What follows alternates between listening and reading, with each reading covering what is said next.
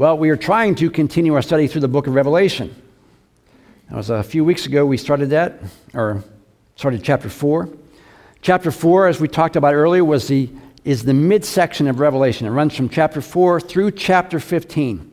And this section contains the great apocalyptic visions of the seven seals, trumpets, and vials. All right?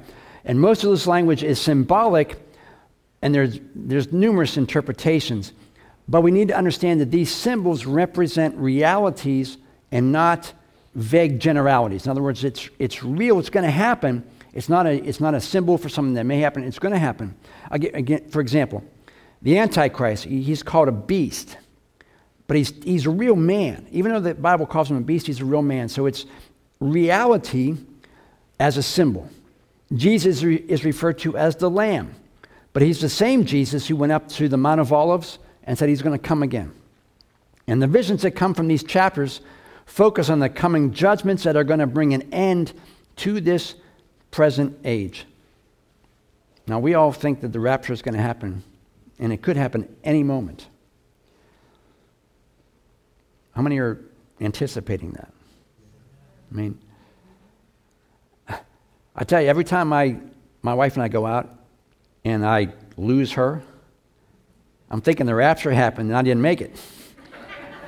Because we went shopping yesterday and I couldn't find her for nothing.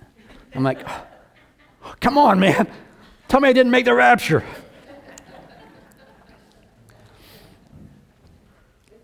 But we know that God's still in control. And that's where we're going to start with chapter 5 on. Now, why do we study Revelation? The church isn't going to be here for anything after chapter 4. So why do we care if we're not going to be here? Well, because chapter 1, verse 3 says this: God blesses the one who reads this prophecy to the church, and he blesses all who listen to it and obey what it says. So that's us. For the time is near when these things will happen. And I think no nearer than today. Now, we mentioned the first 3 chapters are letters to the churches, telling them that they better be ready for what's going to happen. All these things, all these tweaks they got to do, these things they got to fix in the church, God wants them to be ready for the time when the church is raptured. If they don't correct them, the Bible says, let them hear what I'm saying to them. If they don't correct them, they're not going to make the rapture. Let me get a quote here. Getting harder to get down. Part of when I was quoting Trask, and this is actually isn't even in my notes, but I was thinking about this morning. He goes off on streaming the services. And what he talks about is, with the churches were shut down, we went to streaming. We went to broadcasting. The problem with that is people get comfortable watching at home. And he goes off on a rail on that, but he says, look, here's the thing. God does his work in a group. God, when the Holy Spirit moves, he's going to move here. And if you're not here, you're going to miss it. And he says, now, for those who can't make it, it's great. Let God minister to you there. But he says, if you're too lazy to come to church, and he says this seriously, he says what's going to happen is you're going to be too lazy and you're not going to make it. Because it's going to become so easy to stay home, and then it's so easy to miss. We get a tracking on how many people watch. And even when we were closed, not that many. So that tells me they're not watching. So when we want to be ready for the rapture, that means God's going to do his work. And if we're not here to really receive from that, and occasionally when you're on vacation, that's fine. But if it's a constant thing for you because it's comfortable, you're missing what God wants to do. All right, Revelation chapter 5. Now, I'm by no means an expert or scholar. I just try to study it and give the best that I can on this. So Revelation chapter 5, verse 1 says, and I saw a scroll in the right hand of the one who was sitting on the throne. Chapter 5 starts off with a scroll that's going to be related to the judgments that's coming. All these ones are about to fall on the earth. It describes how the world is going to be judged, and it shows the final triumph of God over the evil that's going to be in the world. And it tells now how God the Father is holding the scroll. He is in control of everything that's in the scroll, which means everything that follows. Verse 1 continues, there was writing on the inside and the outside of the scroll, and it was sealed with 7 seals. A seal, you probably all know, is a mark of authority. If someone has sealed something, it means only the authorized person can open and break that seal. Sometimes they use a signet ring. A lot in the Old Testament, you'll see God used a seal, and when they put Jesus in a tomb, they sealed the tomb. All these are meant to show that whoever has the authority is the only person that's able to open that seal. It wasn't the seal that's valuable.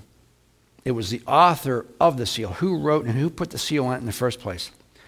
And since God the Father is holding the scroll, we assume that he's the author of the scroll. And 7 is the number of perfection, and 7 seals means there's absolute security and truth of what is written within those scrolls. Now, usually scrolls only have writing on one side, not both, but seeing there's writing on both sides indicates that this scroll is overflowing with information. It also means that once it was completed, nothing more can be added to it, and obviously nothing more can be taken from it.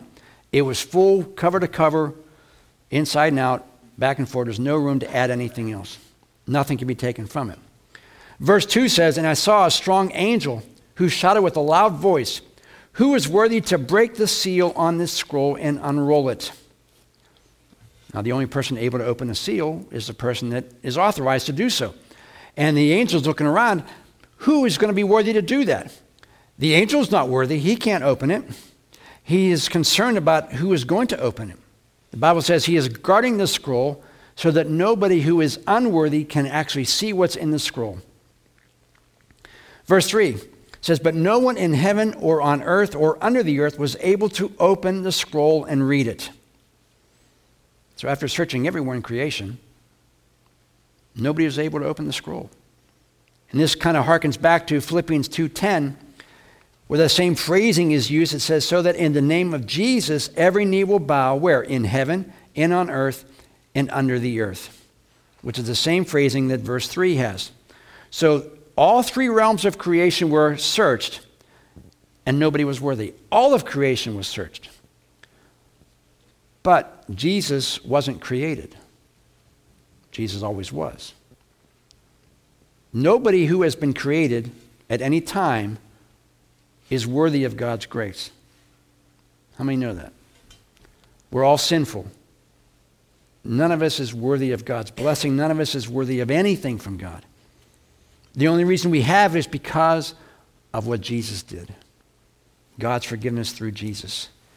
Everything we have, the Bible says every good and perfect gift we have comes down from the Father of light. So any blessing you have, or I have, is because of God. If you have the ability to have a good job, God gave you that ability. If you have a family, God gave you the family. Everything we have is from God. And we're not worthy of any of it. You ever look around at other countries maybe, or even this country where there's homeless people living on the street? Why don't we live on the street? God's grace. The Bible says it rains on the just and the unjust, so everybody, whether they're a Christian or not, if they've experienced blessing, it's because God's grace is on them. They just don't realize it. But none of us are worthy to come into God's presence without Christ. Verse 4 continues and says, then I wept because no one could be found guilty who was worthy to open the scroll and read it. So there's nobody who has ever lived or who ever will live is worthy. No angel is worthy. No human is worthy to open that. And John knows the importance of what's in that scroll. Last time we talked about in Revelation chapter 4, it says when James was talking to John, it says, the voice says, come up here and I will show you what must happen. So he knows that whatever's in that scroll, he's got to see it. And if no one can open the scroll, how is John going to see it? He's not going to see. He knows that God's judgment and blessings aren't going to happen if that scroll can't be opened. And nobody can open it. No angel, no human can open it. Verse 5 says, "But one of the 24 elders said to me, 'Stop weeping. Look, the Lord, the Lion of the tribe of Judah, the heir to David's throne, has conquered. He is worthy to open the scroll and break its 7 seals.'" Now we recognize the phrase, the Lion of the tribe of Judah. We have a song that basically says that in the title. The lion is the king of the animals, and we get that from Genesis 49. When Joseph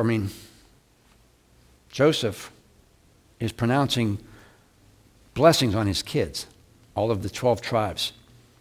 He's saying this, "Judah, your brothers will praise you. You will defeat your enemies. All your relatives will bow before you.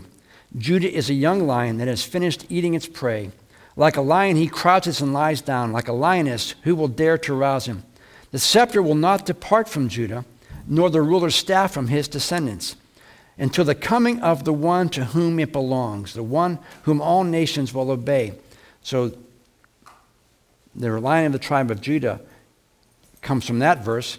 And from Jeremiah 23:5 it says, "For a time is coming, says the Lord, when I will place a righteous branch on King David's throne," heir to King David's throne. "He will be a king who rules with wisdom. He will do what is just and right throughout the land. And this is his name, the Lord is our righteousness." And then Luke 1:32, "He will be very great and will be called the Son of the Most High, and the Lord God will give him the throne of his ancestor David." So back in Revelation, when he's talking about the Lion of the tribe of Judah, the heir to David's throne, it's obvious he's talking about Jesus. And Christ fulfilled this promise, and now because of that, because of his death and resurrection, he is able and he is worthy to open the scroll. And verse 6 says, "I looked and I saw a lamb that had been killed but was now standing between the throne and the 4 living beings and among the 24 elders." John doesn't see a lion. He sees a lamb. And that's a theme throughout the book of Revelation. You're going to see the lamb referred to at least 28 times in Revelation. And the term used for lamb is little pet lamb. It means little pet lamb. And if you study your Old Testament, for the Passover, when they had a Passover lamb, the Passover lamb was not meant to be some arbitrary lamb from the flock. Just go out and grab one. It had to be one that you raised in your house as a pet. So it signified something to you when you had to sacrifice it. It's like your favorite pet now. You have a dog or a cat that's your favorite pet. You raise it from an infancy, and that's the one that God asked you to sacrifice because it has to mean something to you. When David sinned against Bathsheba, when Nathan came to confront him, what was his story, his emotional word story?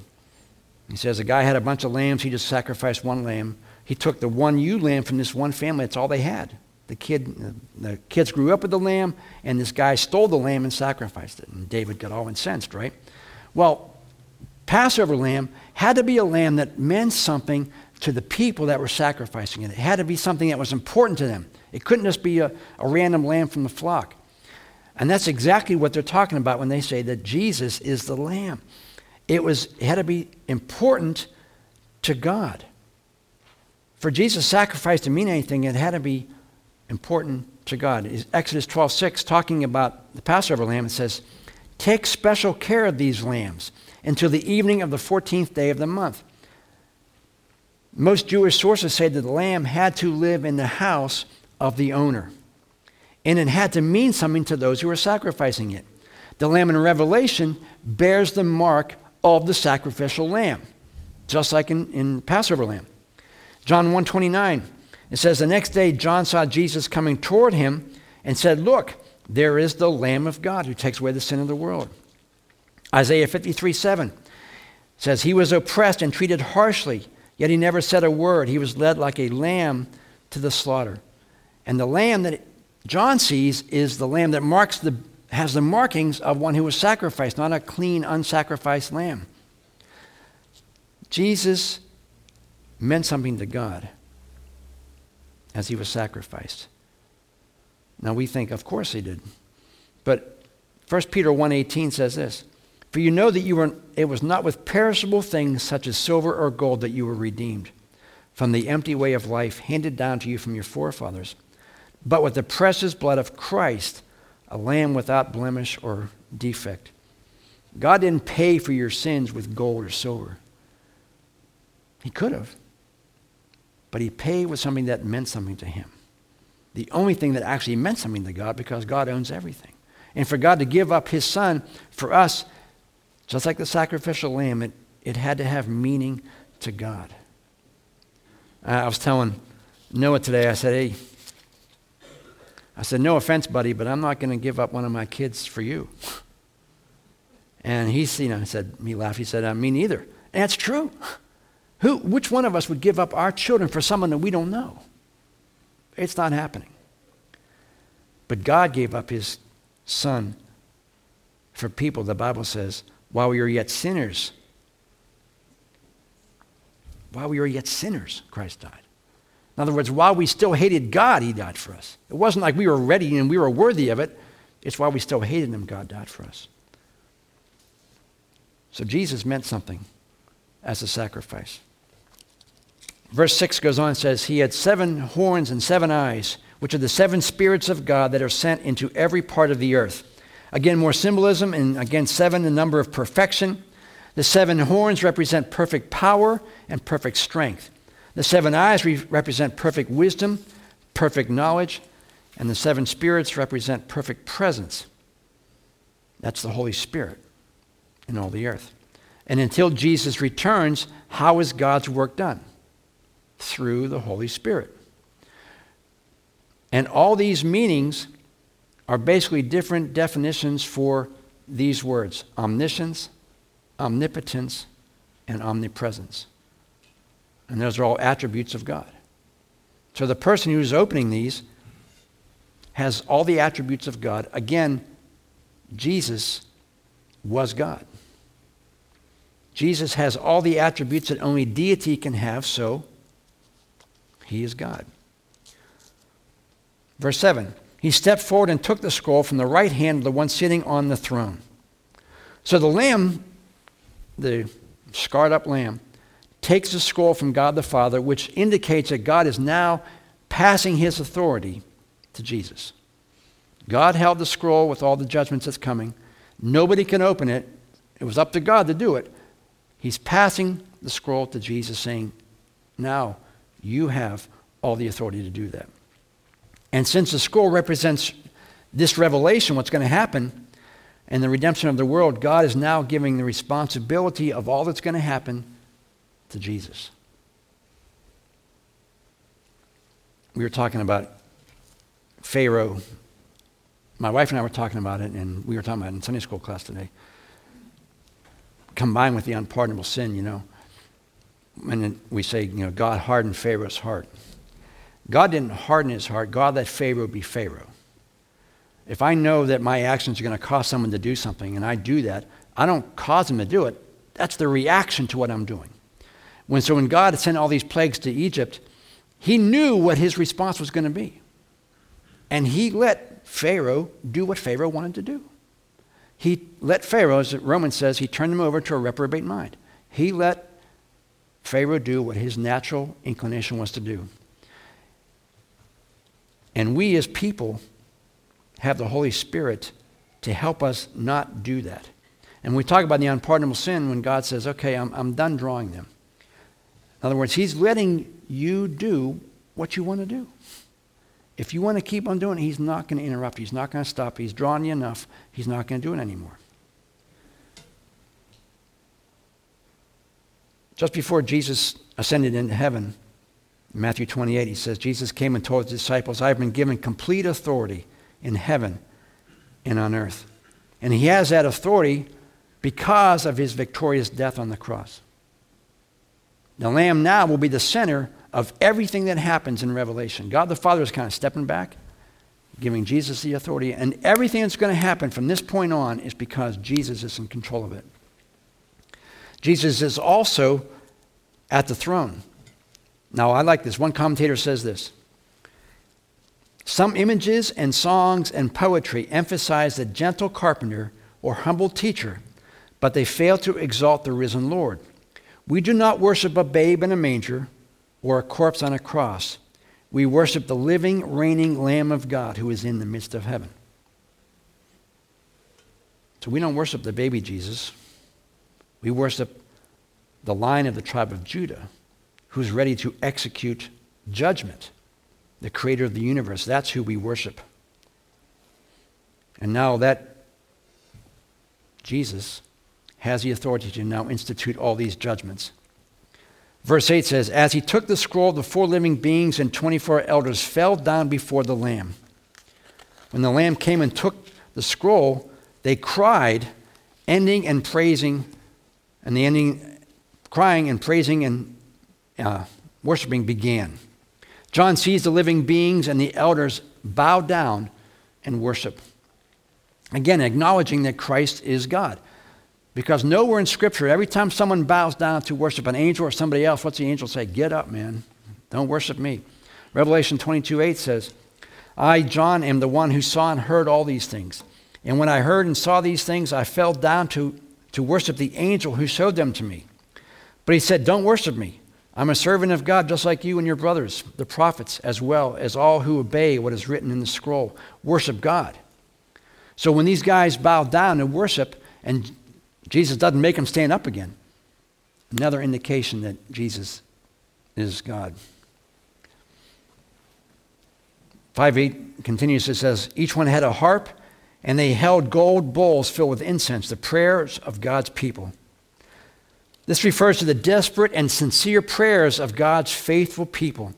Now in chapter 6, next week or so, we're going to see that those who have been martyred are calling out to God for judgment. It hasn't happened yet, but they're praying for God to pour judgment upon these people. Revelation 6:10 says this, they called loudly to the Lord and said, O sovereign Lord, holy and true, how long will it be before you judge the people who belong to this world for what they have done to us? When will you avenge our blood against these people?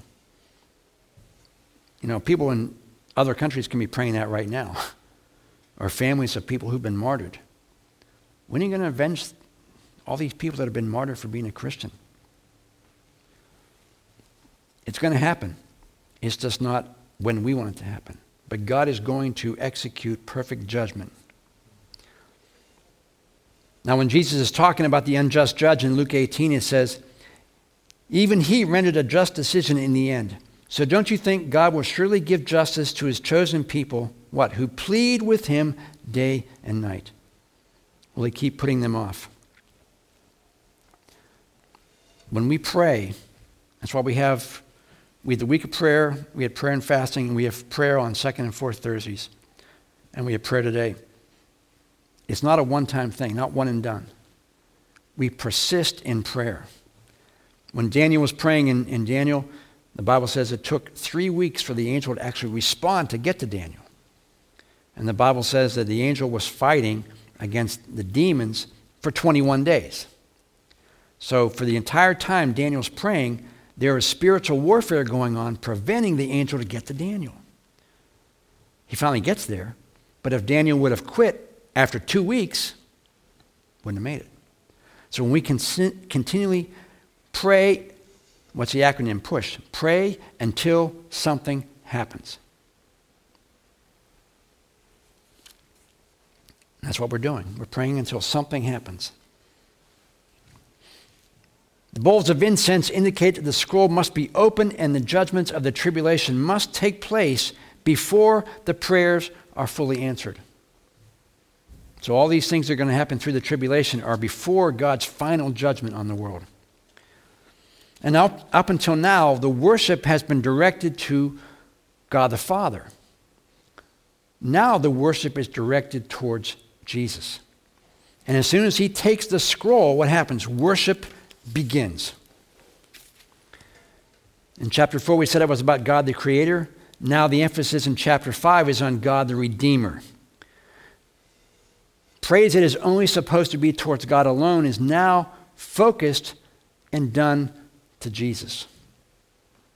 Again, going back to what we read in Revelation 22:8. It says, worship God at the end. The elders recognized that Jesus was in fact God and was now worthy to be worshiped. When Jesus walked on the earth, he was 100% man and 100% God. And this is the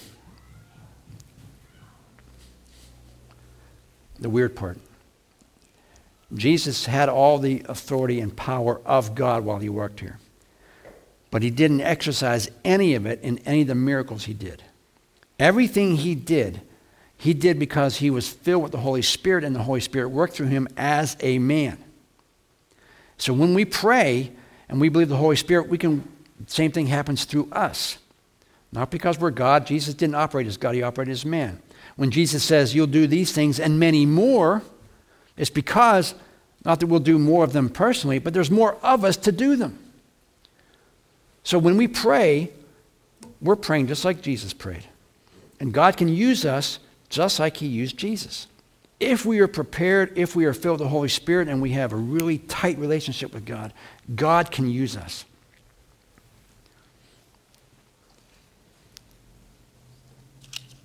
So now their worship is done with music and song.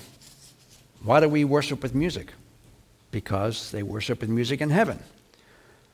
Matthew 6:9 says, Our Father in heaven, hallowed be your name. Your kingdom come, your will be done on earth as it is in heaven. So if they're worshiping with music in heaven, we're going to worship with music on earth. And the harps, now this is going to blow your mind here. One commentator says this: the Greek root word for harp is the root word that we use for our word guitar. And the harps probably sound more like guitars than what we think of as a harp.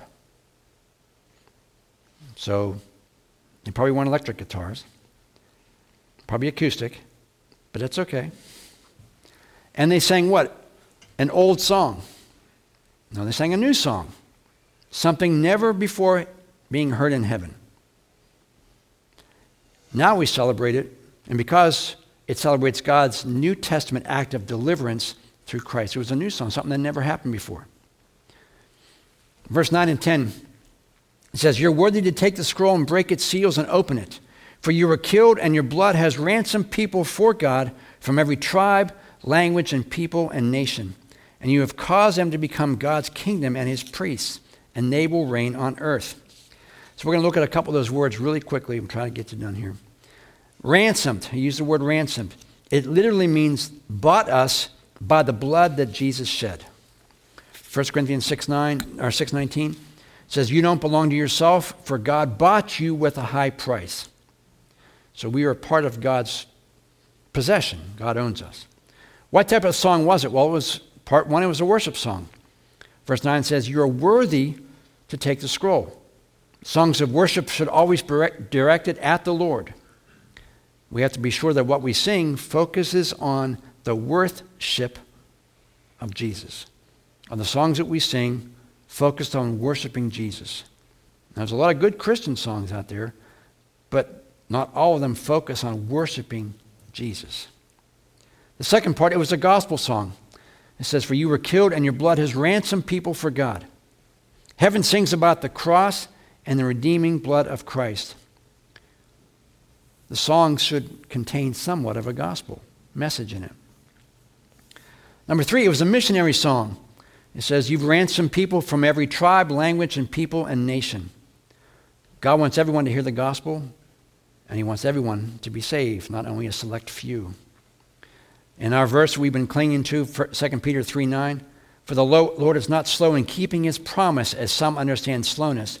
He is patient with you, not wanting any to perish, but everyone to come to repentance. God wants everyone to be saved. The Bible says the hell was made for the devil and his angels. It wasn't made for people. God wants everyone to be saved. So we pray and we pray and we pray until they are saved.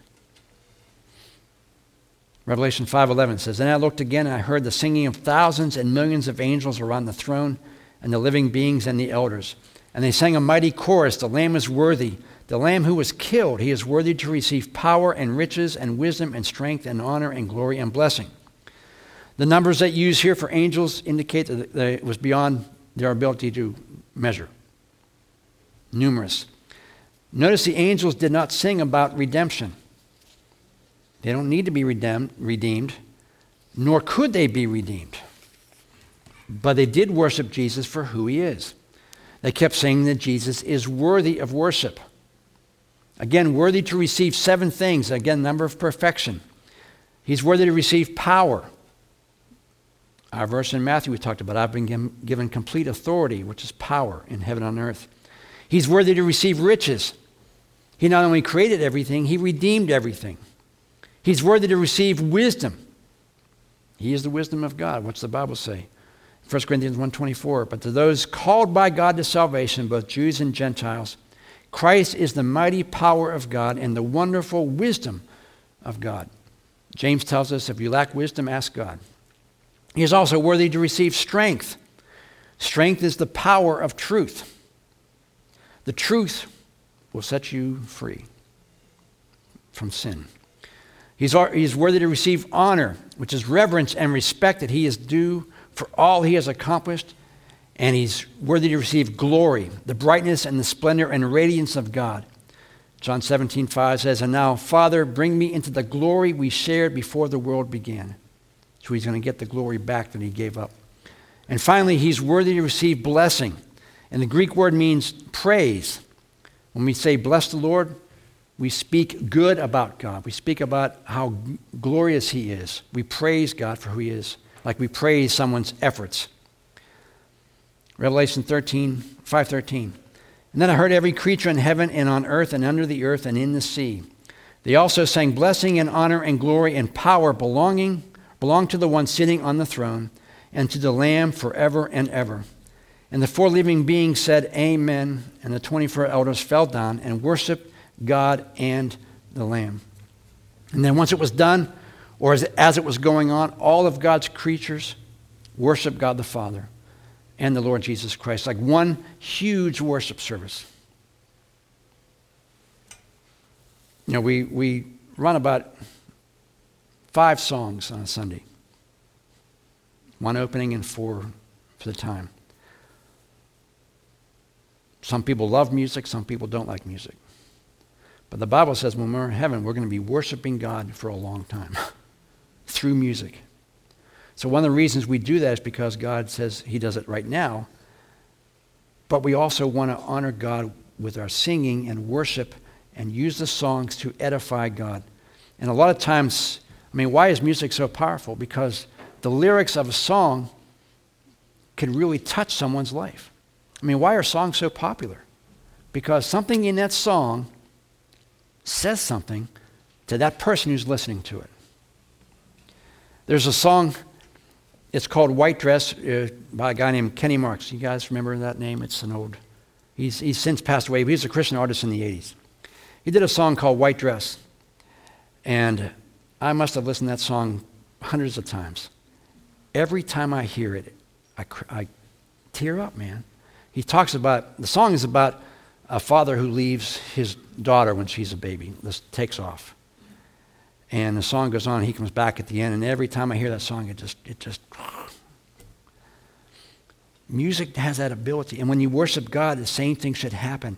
The lyrics of the song should really touch you. The one song we sang at the end, it seems like now that the walls would be gone by now. The walls have fallen by now. Man, how many of you think that when you pray? Been praying this so long, God, how it's not answered yet? You know, all these songs that we sing should be meaningful and allow us to worship that much more.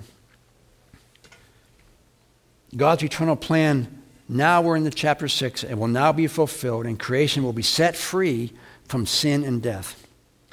And the next chapter shows that the Lamb breaking the seals and putting into motion that events that will eventually lead to his final return at the second coming of Christ. And that's going to be chapter 6, and that'll be next week, Lord willing. And I'll tell you, we're having church. If nobody is able to come, I'm still having church. Because we're not going to put up with this weather stuff anymore. We're praying for spring. I said before, winter is part of the curse. There was no death before the curse. Everything dies in the winter. Therefore, part of the curse. All right, would you stand as we close this morning? Would you bow your heads for a moment? Hallelujah. We talk so much about showing people what Jesus means to us and leading people to Christ. And we have to offer that at every service. Because it's possible to sit in the church for years and never get saved. I did it until God finally broke through. So maybe you've been attending this church for a long time, or maybe you're relatively new. And you think that because you attend a church, you're in right relationship with God. But you're not. The Bible says we need to look back on our life and we need to be able to know a specific time and date that we made that decision to trust Jesus. And unless you can point to a time that you know that you made that commitment to Jesus, maybe you don't have that relationship. Maybe you're a good churchgoer, but you're not a Christian. The Bible says these things are written that you may know you have eternal life. And if you're not sure about that, you're not really confident of your relationship with Christ, the Bible says today is the day of salvation. Today is the day to make it right with God. Next week in chapter 6, we're going to talk about all the horrors that are going to be poured out on this earth. And that's just for 7 years. Actually, only for 3.5 years. But hell is for eternity. And the Bible says that God doesn't want anyone to go there. It wasn't made for us. But those who go there because they've chosen to go there. They don't accept what God's word says. So if you're here this morning and you've never really made a commitment to Christ, you've never bowed your knee before him and said, Lord, I'm a sinner. There's nothing good in me. And the only way that I can be freed from this sin and the penalty of the sin is because of your death on the cross. Your death paid my debt. And I believe that in my heart. The Bible says you confess with your mouth and believe in your heart that Jesus is God and God raised him from the dead, you will be saved. It's not just believing in your head. Everyone believes in Jesus at some point. But the 18 inches from your head to your heart is what matters. The Bible says God is drawing you. He's knocking on the door of your heart, wanting you to open the door. To have a right relationship with him. To know what it means to be saved, as the Bible says, or born again, as the Bible says. If you're here and that's you and you know God's speaking to you, and the Bible says no one comes to God unless God the Father draws him. So that means if you're thinking about it, that means God's making you think about it. God's giving you an opportunity to come to know him. If that's you and you want that relationship, you want to be assured of your relationship with Christ, I want you to raise your hand right now.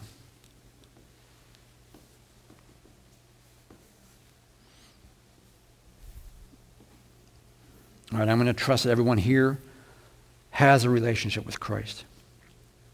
And Father, we thank you. We thank you for calling us into your family. We thank you for looking down upon our lives when we were so unworthy. And yet you came to us and you drew us and you put up with us and you saved us. And you still put up with us. We thank you for your love for us. We thank you for the grace you pour upon our lives every day. And Father, as we prayed earlier, we're expecting great things to happen. Not because we are worthy of that, but because we want to see the glory of God seen in our midst. Lord, I commit each person here to you. I pray your blessings upon them. Allow them to leave knowing that they've been in the presence of God. You are doing the work.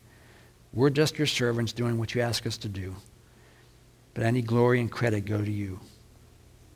So bless us as we leave, we ask in Jesus' name. And everyone said, amen.